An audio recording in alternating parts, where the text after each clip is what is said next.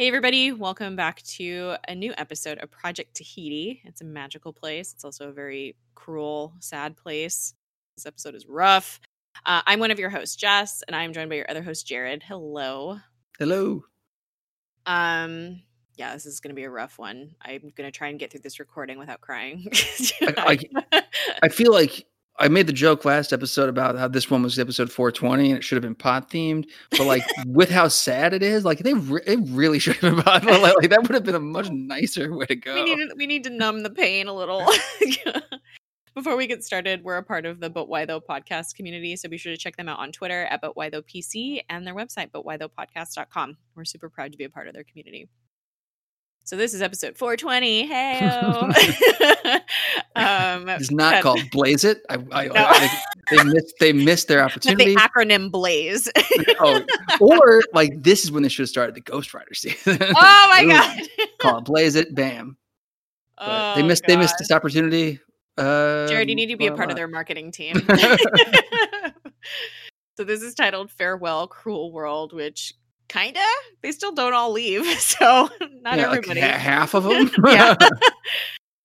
Written by Brent Fletcher, directed by Vincent Misiano. I feel like Vincent Misiano always directs the really emotional episodes. Like, so fuck you, Vincent Misiano, for making me have feelings. But also, you do a good job. Good job. And kudos. Yeah. So this was originally aired May 2nd, 2017.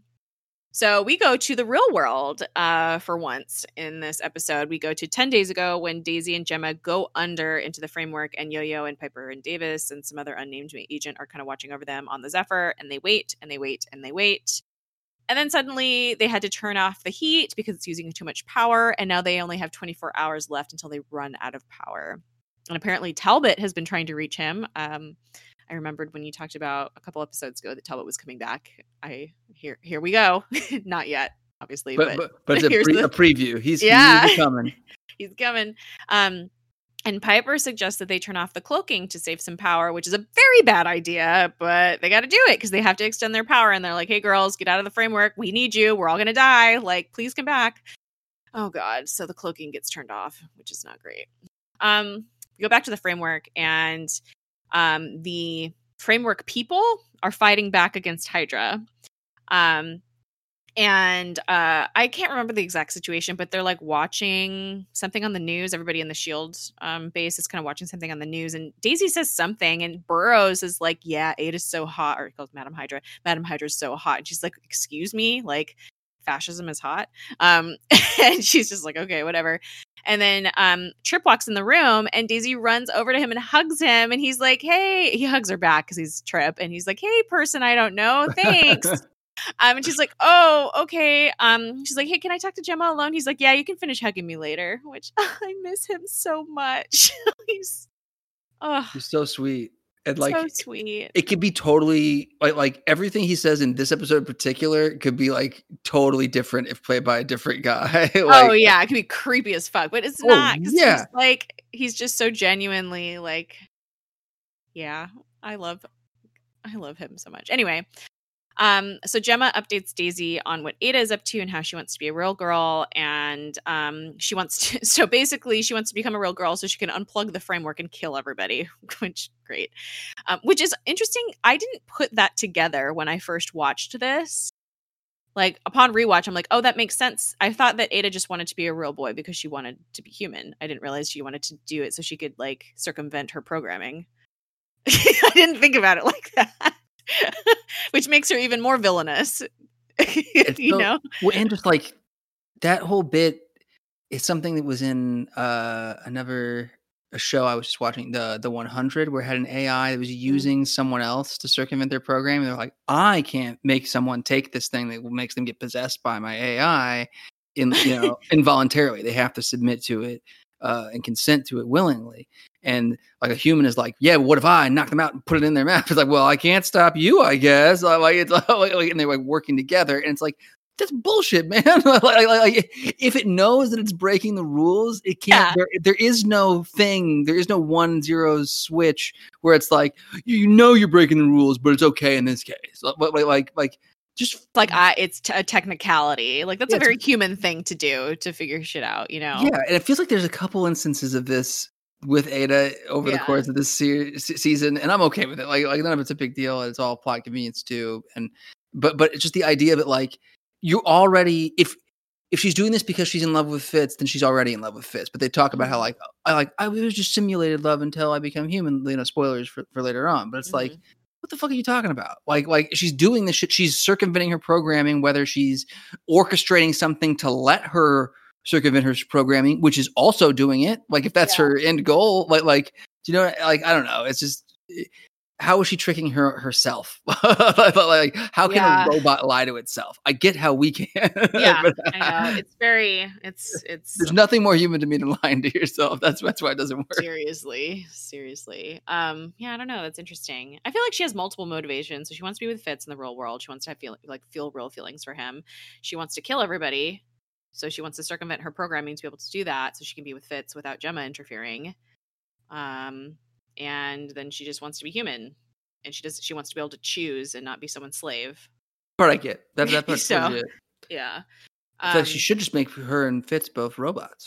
Right? Like, why can't they just stay in the framework forever together? Like, I don't understand why this is a problem. But the fact that the other two things are like a thing too, then it's more complicated than that. So where am I? Oh, so Daisy is like, okay, we have to get everybody together and go to the back door that Radcliffe told me about. I know where it is. Like, we just have to get everybody there and then we can leave. And Gemma is like, oh, it's going to be hard because Fitz is constantly surrounded by Hydra agents. And Daisy's like, Gemma, I don't think we can get Fitz out right now. Like, we will absolutely come back for him, but we have to get everybody else out first because Mace is already dead and people are going to start dying, like, if we don't leave soon. Which Gemma is kind of like, okay, I understand, but she doesn't. Like, she's totally making that face of like, okay, I'll just, acquiesce for now, but I don't agree with what you're saying. I'm going to find a way. But dude, like, can you imagine, like, Daisy, the one who like ships them so hard, is having to tell Gemma that we can't take Fitz with us right now because he's too evil. Like, that's so fucking rude and so heartbreaking. And then they walk into the hallway and Mac and Hope are like packed up with their backpacks and they're leaving and they're like, yeah, we're going back home. And Daisy's like, no, you can't leave. You have to stay here. We need you. We need your help.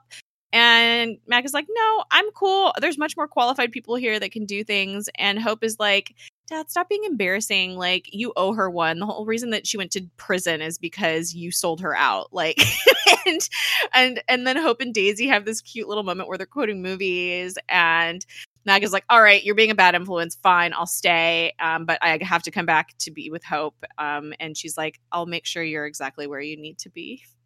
No, you won't. Yeah, she's like, that might know. Well, and it's like, I feel like on some level she's like thinking, you don't know where you need to be. You don't know any better. But just the way the episode ends, it does kind of happen. He needs to be with Hope, but also, I don't know. It's so hard. Anyway, May is helping the refugees. She's like bandaging people up, and Coulson comes over to chat. Oh, this is where they have a conversation about. Yeah, this is where he finally, because he understood what was happening before, but he didn't actually like really connect, I think, with himself till the previous episodes end, right? Like, yeah, I thought that they had this.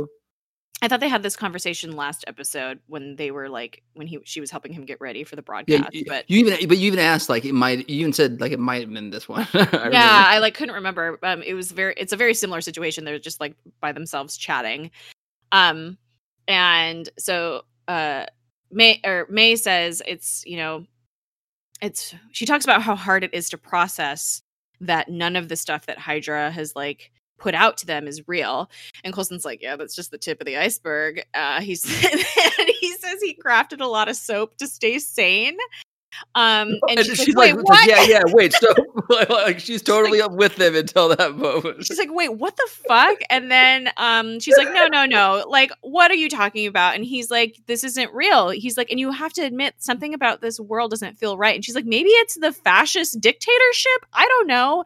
She's just not buying it. And she's like, I need proof. I'm done following blindly. Like, you need to show and not tell. And he's like, okay. And he definitely poisoned the well with the blue stuff. I know, he should have just not brought that up. Like she was she wasn't on board yet, but she was hearing him out and tell the blue soap. Like she literally was like nodding her head, like, yeah, wait, blue soap. Like, what? What are you like? What the fuck is wrong with you? she was absolutely skeptical before that, but he that was just pulled her back really far. He just lost a couple steps there. So people are being brought into Hydra to be tortured because there's an uprising, and Fitz just walks down the hallway like it's no big deal. And he goes to Radcliffe and he asked to ask him what him and Daisy talked about. And he's like, I'm not going to tell you. We just talked about our favorite breads. Like hers is brioche and mine is pumpernickel and like all this nonsense. And he says, you may not be the Fitz who is my good friend, the man that I would step in front of a train for, which I kind of question that. But you wear your fear the same way. So he knows that Fitz is afraid. Would Radcliffe jump in front of a train for Fitz? Because he kind of fucked him over by creating Ada. And it's true, but I feel like this Radcliffe remembers that. And so I think he regrets it. Yeah, I think he regrets a lot of the shit he did because of how it went out of control. Like we always talked about when they did the first introduction, when Jim and Fitz meet him, and he's like, "I'm post-humanist," and blah blah blah blah blah. It's like I feel like we called it, I think, really well, where he's all about what can I do? How can I do this? Not about why or what. Or should I? Yeah. Right. And the scope of it was just interesting enough. And then when he thought it was a way to save Agnes, he became like an obsession, like he became like maniacal about it. And that's really where he became evil. And then now that Agnes is gone, like I like it because it could go either way. Like that could be a classic Marvel villain's origin story, but for him, it went the other way. It was at the last minute. He's like, oh shit. Like I lost the one person I was trying to save. Like I clearly won't let this go way too out of hand. Yeah, dude, I never thought about it like that. Like, and that's why he feels the responsibility to save Fitz, because he can't do that to Fitz and Gemma. He can't let them lose each other the way he lost Agnes. Yeah, it's really because he did lose Agnes. It sucks because it's fridging of the character for motivation, but it is like there's a reason why it just sucks because it's always a woman in service of a man, or so often a woman of color a lot of times, or a queer friend. It's very often something to center a straight white male, because our narrative has always been the straight white males in the heroic role. But like there's a reason why it's been in fiction for so long, because it's a powerful story, someone losing someone as a motivator. And like it shouldn't be off limits, but it just needs to fucking take a break and not have it be anyone but straight white men and dad figures. I think for like a couple decades, for a while, at least if not like a century. like just give it a fucking rest. Because or we've got it. I think you can lose someone without them dying as well. Also true. But like there's ways around it. I feel like the murder and rape is the go-to like traumas too, that like are unforgivable and so traumatic. It's like there's Agnes so many things that are traumatic. Agnes could have just gone into the framework and rejected Radcliffe and been like, I don't want to have anything to do with you. Like, thank you for my afterlife, but bye. And him taking that and not becoming an incel villain and using it to be like, I really fucked up. I should have been a better person, and I, and I was too controlling. Like if he like learned a good lesson from that, that's a really powerful thing. Like that's more powerful, or real. I think and more just a better lesson for people. Yeah. But like everybody's gonna lose somebody, and you're just gonna have to fucking deal with it. You can't bring them back. Like there's nothing you can do. But you're also probably gonna fuck up, and you should learn lessons and accept criticisms instead of like becoming an asshole and becoming a villain. Yeah. Absolutely. So he tells Fitz that, Fitz is like, well, like, don't you want to get back to the real world? And Fitz is like, I'm already dead in the real world because of your crazy psycho girlfriend. Like crazy psycho robot girlfriend. Radcliffe, this is interesting territory you're walking into, considering you made this robot girlfriend and were very upset when people suggested that she was a sex bot. And now she is a sex bot for Fitz. Oh God. So Fitz tells him about the machine. He doesn't know. So I know. Sorry, I went there, but but it's maybe worse because he doesn't know. And so Fitz has also had his consent taken away. Oh no, you're right. And it's a sex bot. Neither of those things are okay. Oh, this is terrible. Good God. So Fitz, upon hearing that Radcliffe is no longer alive in the real world, Fitz tells him about the machine that they've built, and he's like, there's hope for you to be alive again in the real world. We can make you a new body. We can make you many new bodies. You can live forever. And Radcliffe's like, immortality, because that's what he's always wanted.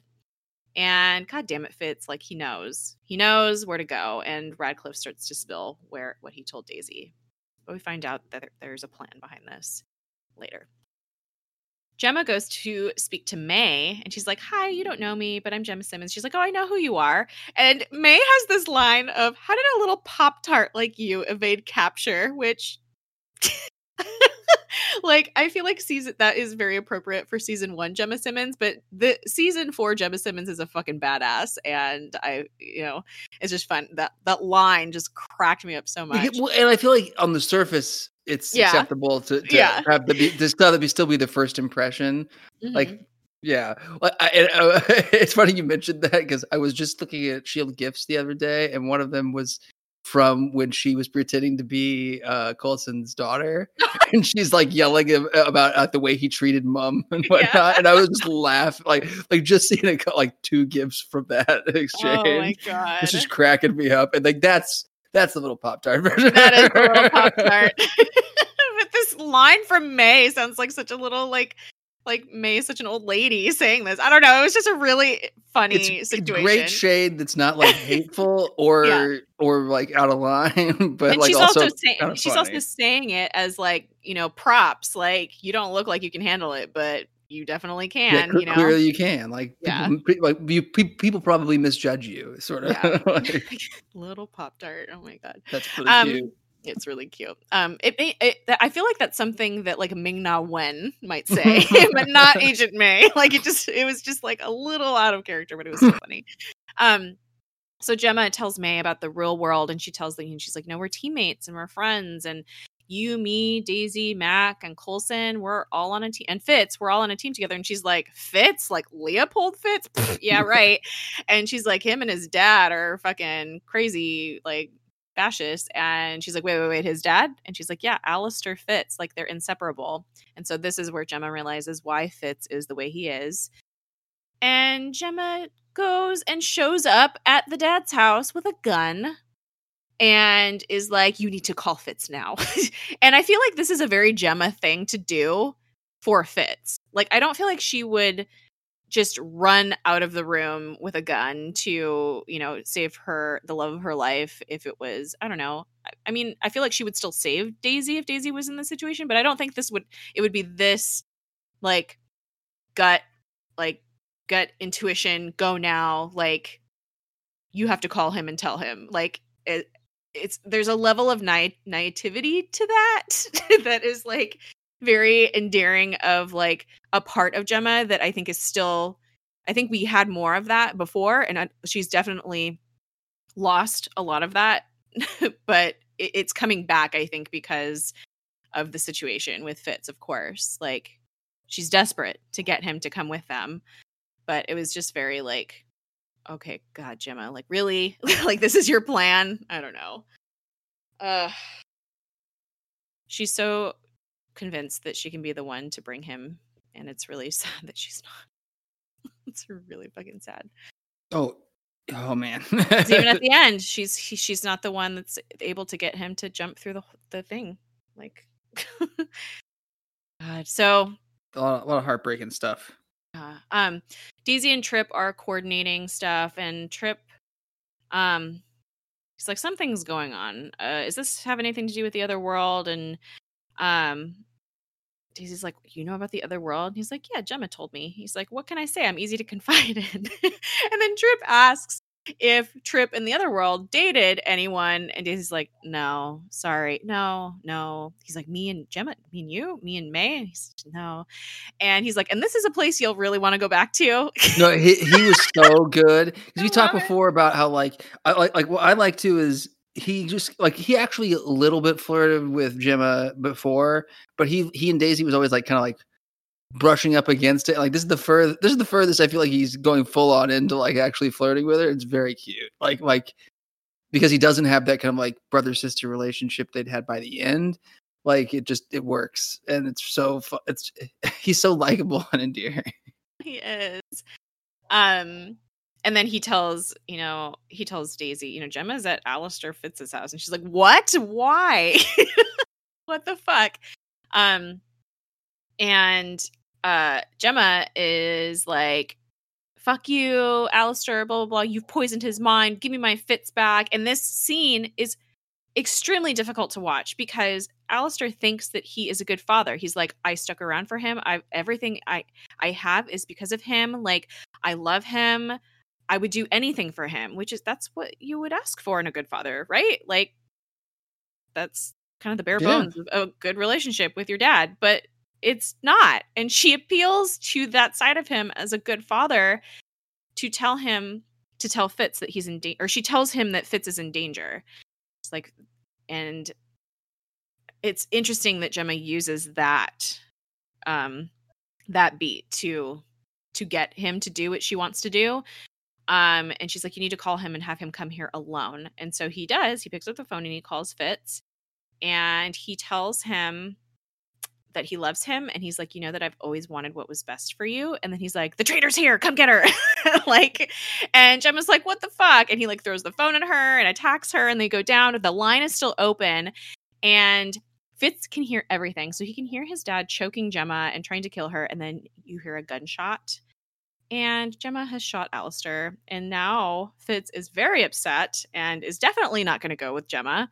And this kind of ruined everything. I feel like Alistair's conversation with Gemma here is very like textbook abuser type thing, where it's like, "I didn't do anything wrong. I just want what's best for them, even if like I'm an asshole about it." And maybe what I think is best for them isn't actually what's best for them. But also, like, you genuinely see him being like, "No, I tried to be a good father and I really do love my son." I don't know. It's just really fucking difficult to watch because, I don't know. No, it's very difficult for sure. And like, like I sort of get where fictional Fitz or whatever, where framework Fitz is coming from with his reaction when he finds out, but at the same time too, like you also see everything that happens. We know Gemma's in the right anyway, and just the way it goes down, like her, she's not go to kill his dad. That's not what happened. It just happened. And it was on Alistair being a fucking asshole and being a piece of shit and a bad dad and a bad person on every level, and not on her. Yeah. But at the same time, like, I think he thinks he's protecting Fitz. Yeah. Like, it's so fucking complicated. It's not. But does he even give a shit about protecting Fitz too? Like the way he behaves? Or is it just so that he could be seen as a good father? Yeah, I don't know. It's hard to say. And on top of everything else, like he's just an approximation on like what, based on what Radcliffe and Fitz's and memories are, memories of him. Like that's not got to be much. True. Especially if they were just fucking soccer drinking buddies or whatever at a bar, and he left him when he was like 2. Like that combination, like that's not a lot of real fucking. That's true. Formative knowledge or informative. Maybe the Darkhold gave Ada insight into the psychology of like abusive parents and like how that affects your memory. And I don't know. I like to think that all of this. I like to think he's had a lot of therapy and that all of that stuff's very well documented. Alistair Fitz and been digitized, so she has access. To they were just digging into his medical records. That's right. Oh my god! Because that's right. Most of our therapists digitize their notes and put them on some sort of database. That's got to be true. I mean, I think actually my therapist just switched over to a service like that, but it's supposed to be like completely confidential and HIPAA compliant. Right. But that's something that the Darkhold could totally break through. Yeah, so. I guess that actually is probably happening now in the future. Like that we're living in that kind of digital future, and probably becoming more and more common. I know that it's like been a complaint, but I've read about, but there isn't international medical database, but like there probably really will be. Want that? Well, yeah.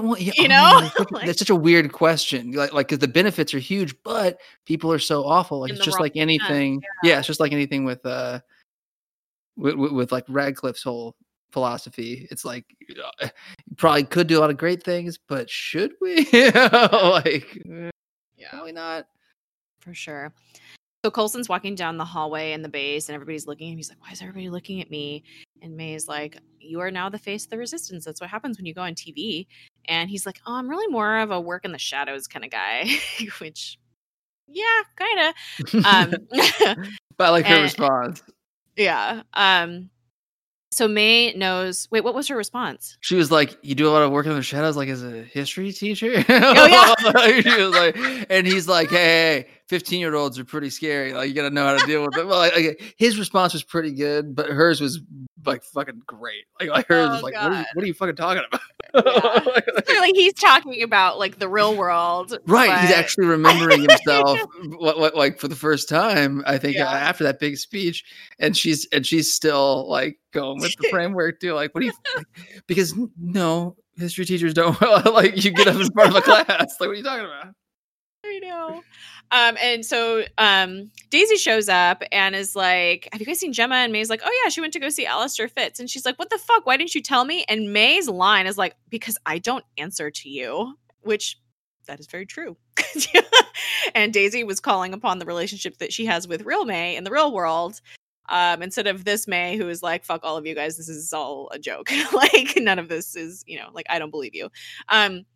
And Daisy is like, Coulson, you told her? And he's like, I don't know. It came up in conversation. And she's like, how does like the existence of like a parallel digital, like fake universe reality come into conversation? And May is just like standing there staring at them with that deadpan look that she has. And May is very May in this scene, and it's perfect.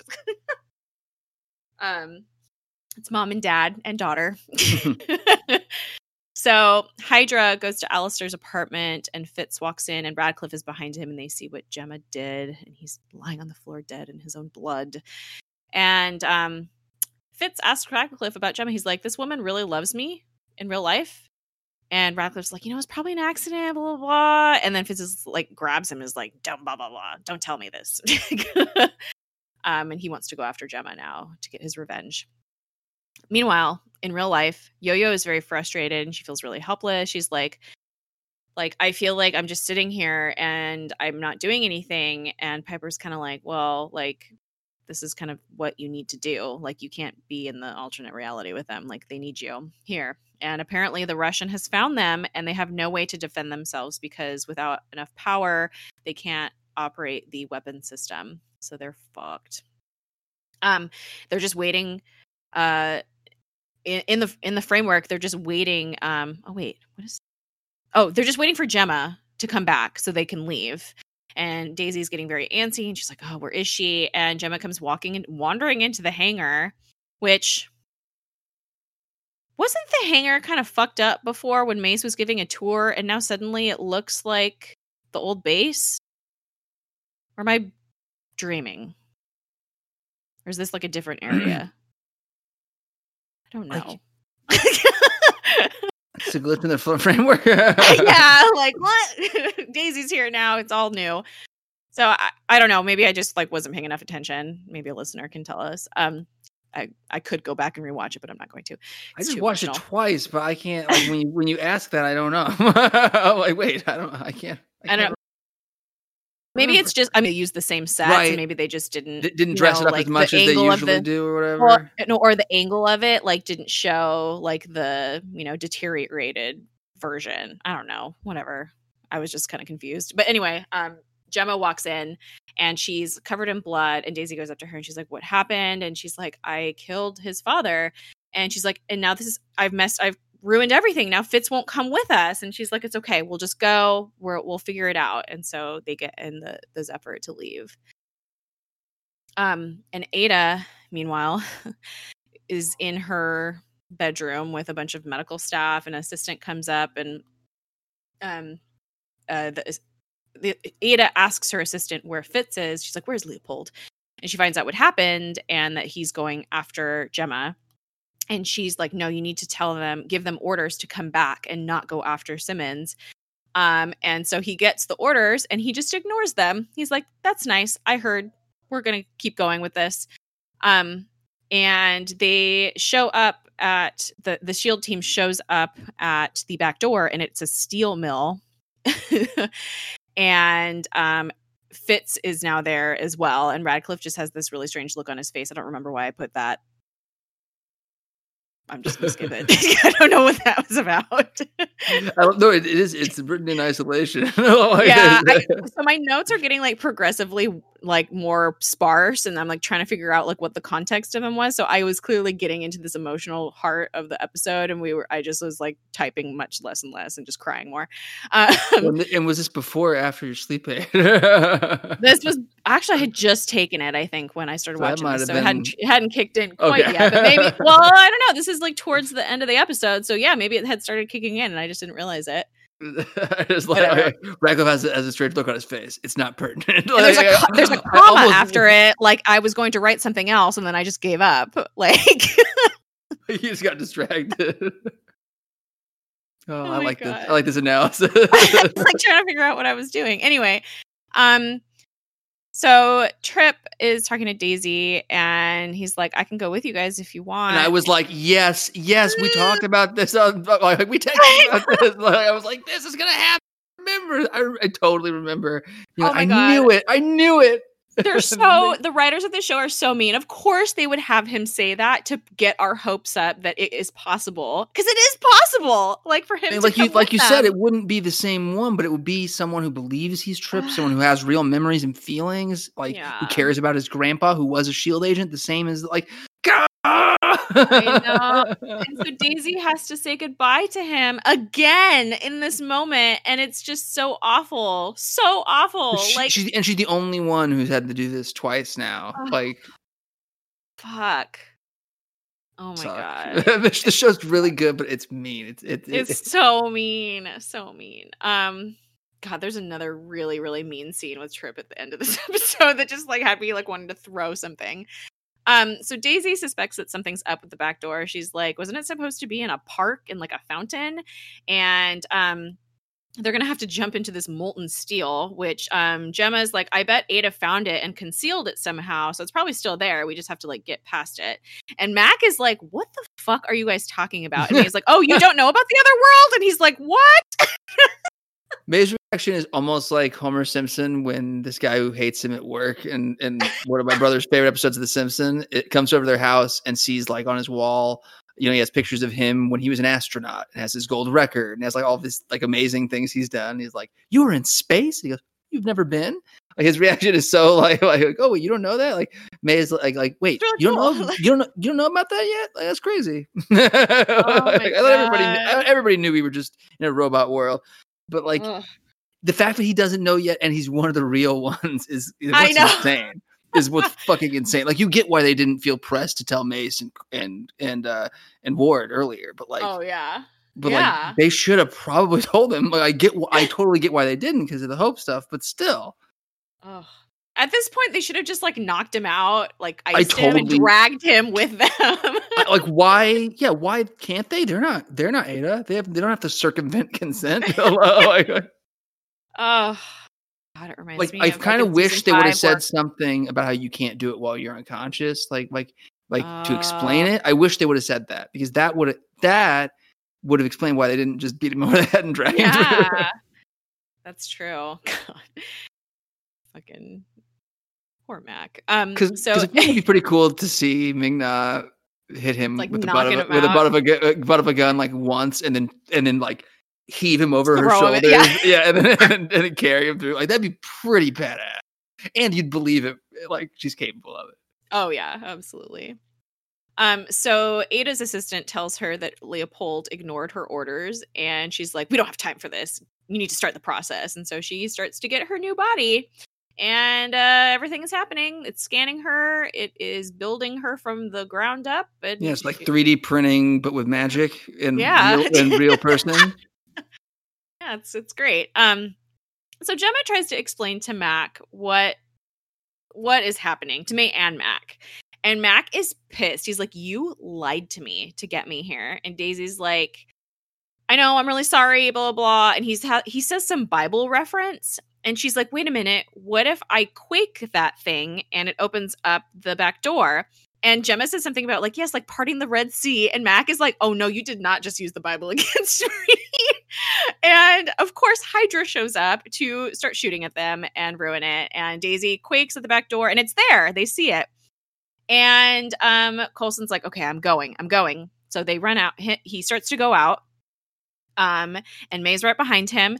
And then he gets shot, which I did not remember this happened. And I was like, oh my God, what the fuck? And then May comes out and her and Mac shoot the agents that are there. And I think Gemma gets shot too, right? No, somebody else got shot. Anyway, so Mac, and it's funny because Mac is shooting these guys and he kind of looks down at his hand like, why do I know how to shoot a gun? Like all of this is starting to become real for him. Like, oh, like, okay. It's the same. He had like the same moment that Coulson had. And then Coulson's laying on the ground bleeding and he's like, this feels oddly familiar. Dying laughing. Leave it to Coulson to like throw in a silly joke, like in a really intense moment. That was, and he's so good, especially like in this like last stages of the principal or not principal, but like history teacher version of him, like where he's just still not quite his regular self, but he's gotten most of that back. Like it's extra funny and sitcom-y, like and goofy. Yeah, it just works. His delivery is so excellent because it's not cheesy, but it's very like it's. I don't know. It's just really. It manages to be like goofy in like spirit without being like goofy or like or like silly like in execution. Like it reads serious even though it's funny. It's like it's the best kind of comic relief in one of these situations. Like it isn't Martin Lawrence in Bad Boys. Yes. Yeah, exactly. So May's like, oh no, you're dying. And Coulson's like, oh no, we're not having this. You need to help me get to the edge. And so she like props him up and gets him over to the edge. And he's like, come with me. And she's like, I don't know if I can. She's like, I can't make this leap of faith. And he's like, yes, you can. Like, just come with me. And they have this really cute moment. And he just lets himself fall back into the back door. And then all of a sudden, like, there's like the framework glitches out like crazy. And like all of this, like everything looks digitized for a second. It just like becomes a wave across everything. Yeah, and Max like passes over everybody and everything. And even Mac himself. And before it gets to him, he's like watching it happen. And he's just like, what the fuck? And he looks so shaken. He's like looking at his hands. He's like, what is happening? Like, oh.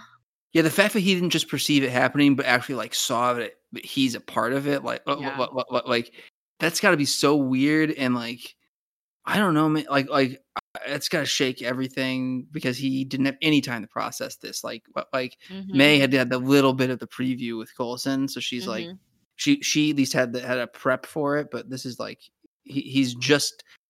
Everything in his life has changed so quickly. Oh, yeah. It's like been a fucking one moment. Yeah, this has all been like in 1 week. Like a week ago, he and his daughter were keeping their head down, and that was it in a fascist world. And this is massively different.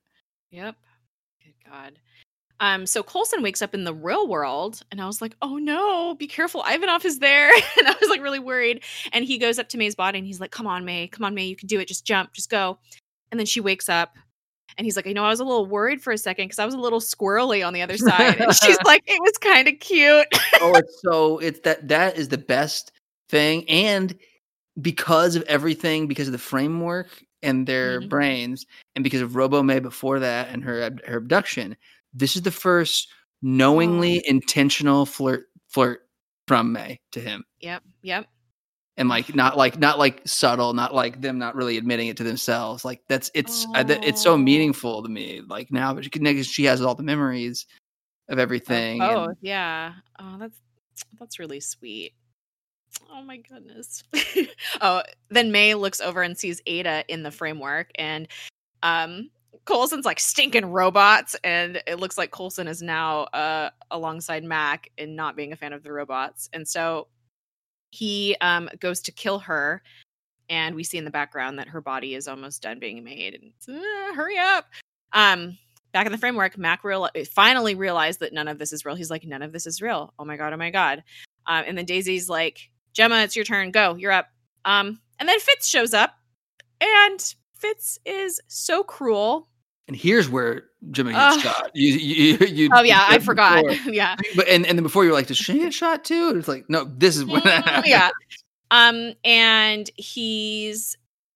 they're having this really, really horrible conversation. And she's like, I love you. And he's like, no, you want to destroy the woman that I love. And she's like, its name is Ada. And she says the acronym out and she's like, it's not real. It's a robot. You made it, blah, blah, blah. And he still doesn't put oh, go ahead. I would say, and I'd like to point out again that acronym sounds like a fucking like Palm Pilot is artificially intelligent digital assistant. Like when you read it out, it's like, is that Alexa? Like, what is that? Like, it's either Alexa or a Palm Pilot. It's not a person. And like her saying it like that has got to piss him off so much. So he still doesn't put the gun down, even though she's just like begging him at this point to come with her. And he's like, get on your knees. And she won't. She just stands there and he's like, get on your knees. And he shoots her in the leg. Oh, man. So she has to get on her knees. And she's like, I love you. And he says, and you mean nothing to me. And then he's like, say it. Say that you mean nothing to me. And he's like, still has the gun to her head. And then Radcliffe has his hero moment and he shoots the other agent and smacks Fitz in the head. And he's like, okay, this is not how I wanted this. This is not how I wanted this. This was not my intention. We're doing this. And so he drags Fitz over to the edge. And Gemma is like following him. And he's like, I know this doesn't make it right, but maybe I can just do this one good thing and help you guys get out of here. And he's like, this was the only way that I could get Fitz here was by, telling him where to go. And he just throws Fitz into the pot, and then Gemma goes in right after him. No, it really did redeem himself. Like he did a good job. He did. Ugh. And Gemma wakes up in the Zephyr, and they are under attack, and so it's just Daisy and Mac in the framework now. And Mac doesn't want to go, and he's like, "Okay, all right. What about Hope?" And Daisy's like, "Hope is not alive in our world." And I'm gonna cry. Man, me too. This is so. Oh god damn it! I don't want to live in a world without hope. And Daisy tries to explain that it's not real. And he's like, I know, but it's real to me. And he gives this speech about all the things that he does for her. And he's like, and when she's sad, I hold her, and that is real. And he's like, and Daisy's like, there are people that really care about you in the real world. We need you. And he's like, I'm really sorry. Tell them I'm really sorry. And Daisy's like, I understand. I get it. And so she goes without him and she wakes up and then Yo-Yo asks about Mac. And I was like, no. And I totally get Daisy. I totally get where Daisy's coming from, but she should have been she should have pulled a Radcliffe and been like, him into that shit. She should have pulled a Radcliffe. Like, cool, I get it. And just like elbow dropped him in there. But this feels like, so I feel like if she would have done that, it would have been like that moment that Fitz has in season 5 where he ties Daisy down and forces her, pulls that thing out of her head so she can use her powers again, even though I feel like it's not quite that level. I know, close. But I feel like he probably never would have forgiven her if she had forced him to go. I can see that. That's too much of him reliving losing is the real Hope. It had to be his choice to leave. Well, and yeah. No, I think you're right. And they have to just destroy us as well because the writers are emotional terrorists. So this is the only way they could do that. Yeah, I have that. I totally cried through you reading that. I was legit crying. Like I'm wiping my eyes right now. This is like the third time, like in the past, 3 weeks since I've rewatched this twice, and now talking about it. But Henry Simmons is just maybe like fucking ball while he's talking about his imaginary robot daughter and how much he loves her. Oh my god! It's like how are we here? But it's so much. So Fitz is awake in the real world and he is freaking the fuck out. He's like, I killed so many people. And Coulson's like, they weren't real. It's okay. It was a simulation. He's like, I killed Agnes and I called the airstrike that killed Mace. And he looks over and he's like, oh God. Because he sees that Mace's body is not really there anymore. Dead. Yeah. Yeah. And then all of a sudden, Ada's body is done. It's like, ding, like the toaster's done. And they're like, oh shit, what is that? And he's like, I wanted to do those things. I wanted this. Like, oh my God. And he's just like, just not handling the, oh God, he's not handling this well. And for good reason. Totally valid reaction to what he's gone through. So Ada Also, walks. I was gonna say I really wish that Mac were there so that he could say something about after the ding about an easy bake girlfriend or something, and have the shotgun axe to be ready to kill robots. Because I think like this whole episode would have ended a lot faster and better if Mac were here right now to take out evil robots. I agree. We needed him. And he just couldn't leave Hope. So anyway, Ada's body is done. And she walks into the room and Fitz sees her and she sees it. She's like, Leopold. And he looks up and he looks happy, but also confused. He's like, oh, because he has both memories. And then May pulls her gun. She's like having a hard time standing. Obviously, she hasn't used her legs in like how long? How many months? And she pulls a gun on Ada and she's like, Fitz, move, get out of the way. And Coulson's like, just shoot her. Just shoot her. No, and he's like, that exchange move. was fucking amazing. I know. And Ada is talking to Fitz and she's just like, oh my God, like we can really be together. Oh my God. And then like she just grabs him and teleports away. And I was like, what the fuck? I don't remember this. So they just disappear. Why does Ada have this power? Like, what the fuck? I don't remember this at all. Oh yeah.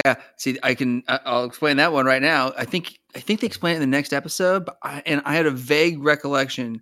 I actually did figure this one out because it had going through the same thing. Like when I did my first rewatch a couple weeks ago, I was like, wait, what?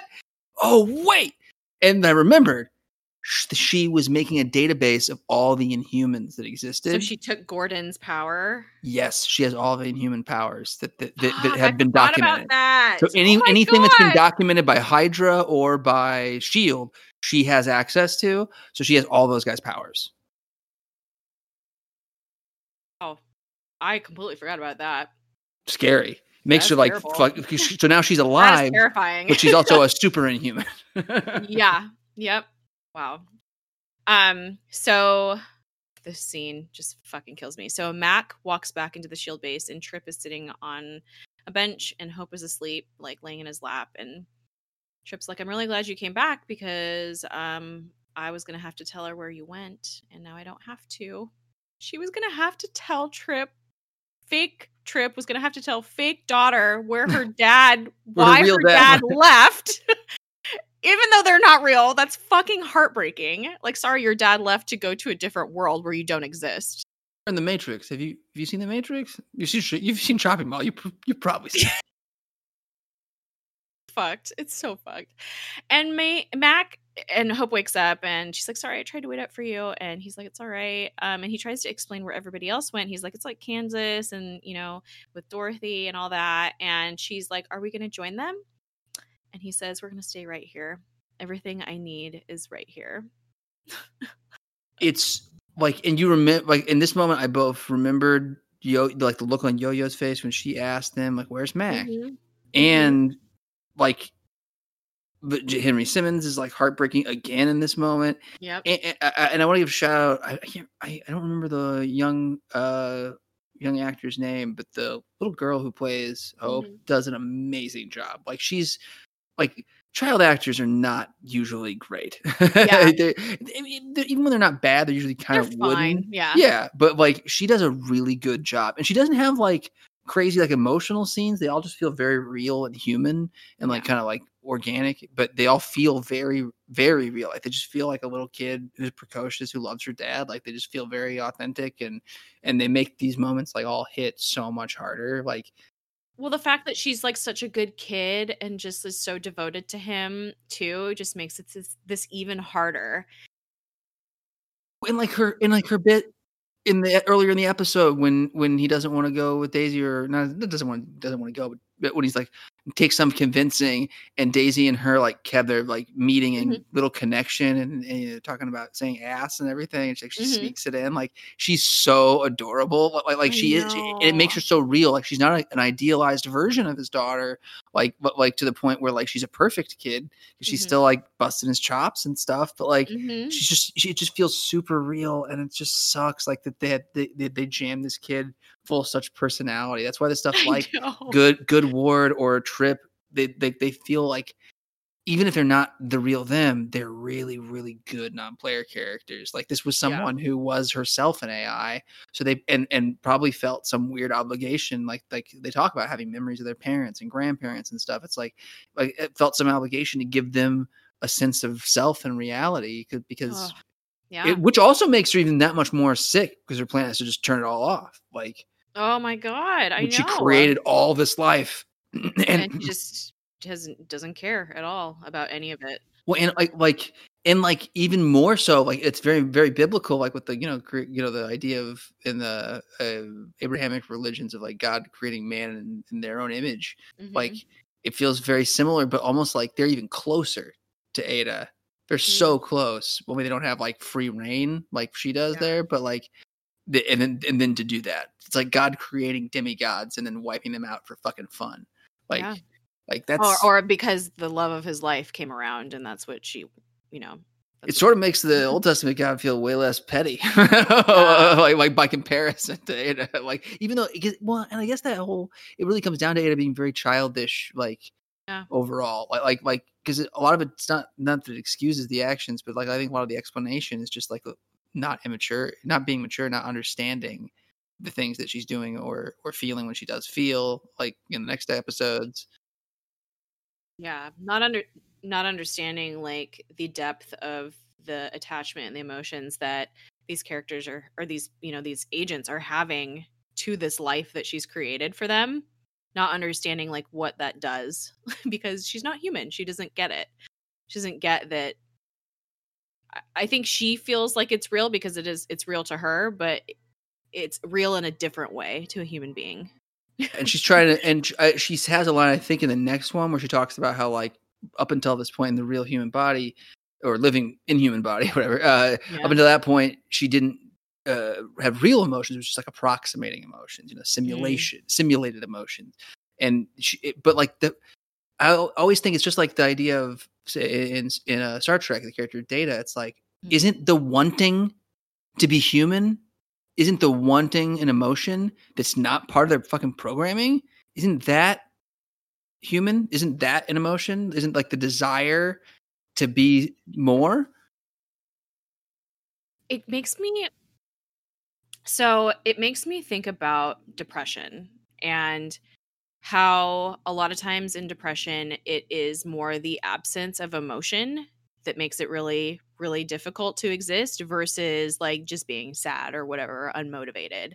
It's the fact that you can't feel happiness, you can't feel joy, you don't feel excited about anything.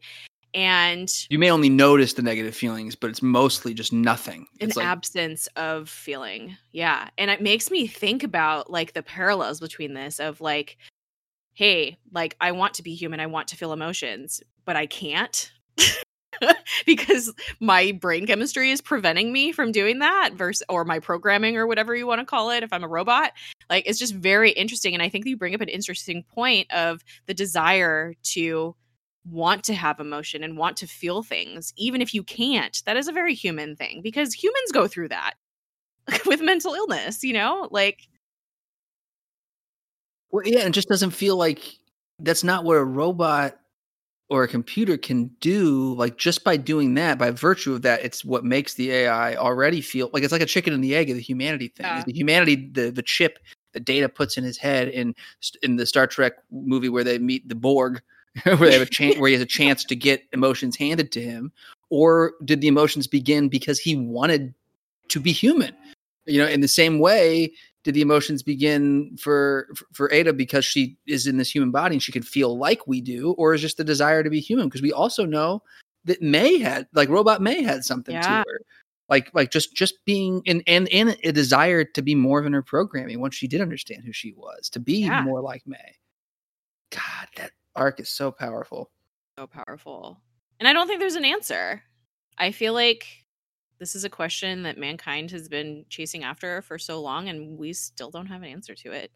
Yeah, it's why it's like stuff that definitely like it predates, like the myth of Pygmalion. Yeah, like it predates Pinocchio. It's like it is just something that we've always thought about.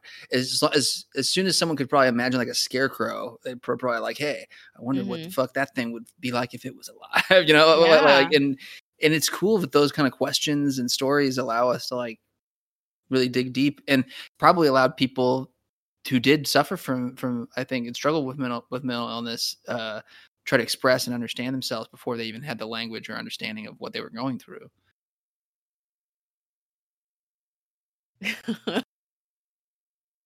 Crazy. This is such a good episode. It It's so is. painful, but it's so good. There's so much in this.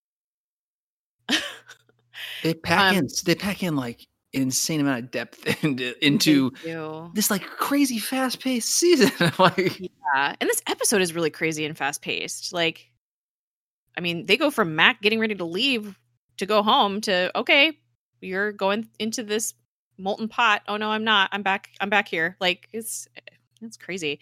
The one thing that you brought up that was also really shattered me was when Daisy and Hope are having their moment, and it just gives you a glimpse of like the kind of auntie that Daisy would have been to Mac's daughter had she like been alive in the real world and been a part of Mac's life, if nothing else changed, like Mac was still an agent and all that stuff, and like what everybody is losing by leaving the framework.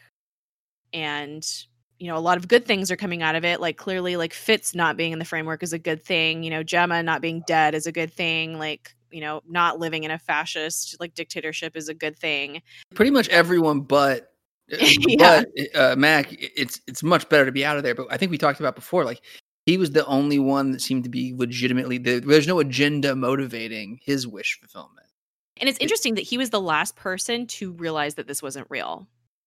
Like, he was, everybody else had he still had his moment of like, this isn't right, I need to do the right thing. But I think even May came around at the very end when Coulson is telling her to come with him and to jump with her. Like, she had that moment of like, oh, I'm connected to this man. Like, but even that is like a vague connection to it. And like, they've had this like long, like decades long connection. Whereas like, it makes it where, slight spoiler for the future, like he doesn't recognize Yo-Yo. And I think that like that breaks her heart, but I think there's something to it. There's a reason for that. Yeah. And I think that it's not really fair, Oh yeah. But her reaction is also like exactly what any human would feel. Like, you just feel like, oh, what? Like the person I love can't see me, like, because you want it to be a Snow White thing, but it didn't work for Fitz. It didn't work for it didn't come all the way through for anyone but Coulson because he had his deprogramming shit already. And it only barely came through for May, like you said, where she was like I feel like I do know this person. The only other person who bought it was Trip, and he wasn't a person. And that's just because the one indelible thing about Trip is that he's a fucking positive dude who's game to help, like ready to help you. Down, he is down. Like, is it the right side? Then yes. If it's the wrong side, then no. Like he is like, it's like he's a thinking version of what we were describing previously, Hunter, as like a blunt instrument. Like he's a thoughtful version of that, where like you just point him at a problem and he's gonna fucking take care of it.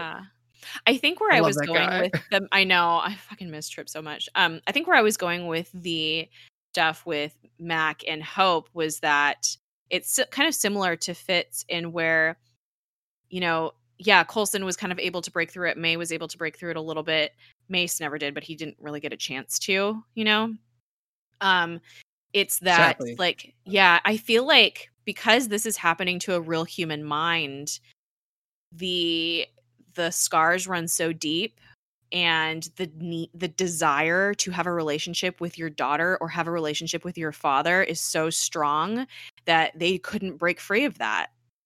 That makes sense too. And and like, it's too powerful. Even though the trauma that was changed for May is rooted in reality, which is also probably why it's even harder for her too. But like in addition to his deprogramming experience with Tahiti, which they mention explicitly, Gemma mentions, his change is related to something he planned on doing but didn't have an actual experience doing. He lost a lot of himself, and it was replaced with something that's entirely fictitious and something maybe he imagined, maybe he saw his father doing it. I think he mentioned his father was a teacher, but that's it. Like not, it's not the same thing as actually living it. Whereas and losing something, right? Like you just said, like that was his real, fucking daughter and his real fucking father that they remembered and loved for Yeah. better or worse in the case of Fitz's dad. Worse. And they were taken from them. Yeah, either because one was a jerk dad or circumstances. But no, like that's a really, really, really good point. That made it even more impossible. And even it makes us both queasy to our stomachs, and it doesn't it doesn't really undermine it. It feels like it does. Like it doesn't really undermine his relationship with Gemma. There's also the simulated relationship he had, with Ophelia. It's a lifetime's worth of like memories, of being with this virtual person where she like horned in on his relationship with Gemma, and like he has all these like formative, memories with her that he remembers too, and like that's another like valuable real relationship that's got to make it harder to break out. Like the only other person would have anything comparable, I think, would be like Daisy with the Ward thing, but she never got the programming. She wasn't a part of it. Ugh. Really weird, but so how do they cram so much depth in this show? I want to know what these writers' rooms look like when they're brainstorming on how to break our hearts. Like, are they looking this deep into it? As we are? I don't know. Like, you definitely think some stuff we're reading into it, but some stuff I feel like we have to be like zeroing in on things that were conscious decisions, because there's so many recurring themes and. Yeah. Oh God, it's just so good. This season is so fucking good. It is. They do so great. There's 2 episodes left, and they're really. I feel like this was one of the most difficult episodes of this season, but I know the next 2 are also rough. I'm super excited for the next one. Like, it's I kind of remember what happened in the next one now that like I saw the end of this one. I was like, oh yeah, now I'm kind of remembering things, but. Ugh. Well, and there's a really good cliffhanger in the next one leading into the finale, and I'm excited to rewatch them. No, I am too. Rewatch. Meowie agrees. She just got up on my window above my desk and is staring at me, and she agrees. Meowie is my cat. If you didn't catch on, listener. So we should probably end here. How long have we been recording? Yeah, about an hour. Yeah, this is a good one. Yeah. We've had 2 like hour-long episodes in a row, which is I like better than the hour and a half ones. Although they're not bad, I do feel like, wow, yeah, like half of this is not related to She-Hulk. No, it happens. I'm actually really proud of us. We stayed on track pretty well today. We did, and I always enjoy our digressions, but we managed to like limit them. Like we had more in the first one, but they were also related, and then I feel like this one they were all pretty directly related, or at least to a moment. But they made some kind of sense. They were just they weren't like the last one that we released at the time of this recording, and one like 2 or 3 before that were like began with digressions. We're like, let's start off with 15 minutes of digressions, which is fun, but also like gotta be confusing. Nickelodeon shows, and then Willem Dafoe's penis. That's great content. Yeah, like also not. I feel like those. Oh, go ahead. I would say there's weird things to like if it was like a tags on a blog post, that'd be weird to be like in the same blog post. Like Nickelodeon shows, Willem Dafoe's penis. Like, wait, why are those things? What do those have in common? I think I actually, when I put the episode up where we talk about the Nickelodeon shows, like when I put it up on But Why Though, I can put tags on it, and I think I did put Nickelodeon or all that or something. I'm pretty sure I did. I can't remember. I really like that. It makes me very happy. I should go back and retag that episode, and add a Nickelodeon tag on Podbean. I think I can do that. Yeah. Alrighty, where can people find you? I can be found at I Snow Nothing. Occasionally, I'm mostly offline because even though he's not on when we record this, he stopped doing the daily press conferences finally.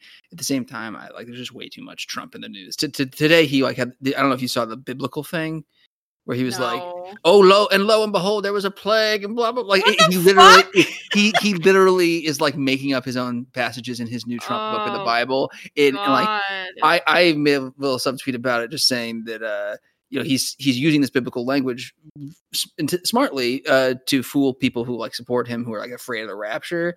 But you got to keep in mind he doesn't read the Bible; he watches movies, and he has said on record his favorite movie is Bloodsport with Jean-Claude Van Damme. So that's I didn't know that. Not that I'm like up on Trump trivia because I don't give a fuck about him. I hate him, but like I can't. I always remember. I know you always remember weird detail. It was his list. His list included all like mobster movies that makes sense. Bloodsport, and like a couple like Clint Eastwood like westerns. Like, but it's like it's like there's no good case scenario here. Like for this man to be living out his fantasies. This is not. This is terrifying. But where can people find you online when you are? You can find me on Twitter at SpaceJess with 4 S's in the Jess. Same with Instagram, I believe. And you can find this podcast on Twitter at Project Tahiti. You can listen to us on all the things. If you're a browser listener, you can listen to us on butwhythoughpodcast.com. We do post an embed on there. And thank you all so much for listening to Project Fuck. Sorry. Thank you so much for listening to Project Tahiti. It's a magical place. I tried to say it's a magical place before the Project Tahiti, and I just like my mouth got confused. That was hey, you just did 2 episodes in a row with your sleep aid fuzziness, and you didn't like it wasn't until the end that you tried to say thank you for listening to a magical place. This is Project Tahiti. Thank you, listeners, for bearing with us. Catch you later. Bye. Bye. Oh, shit, hold on. I didn't have that ready.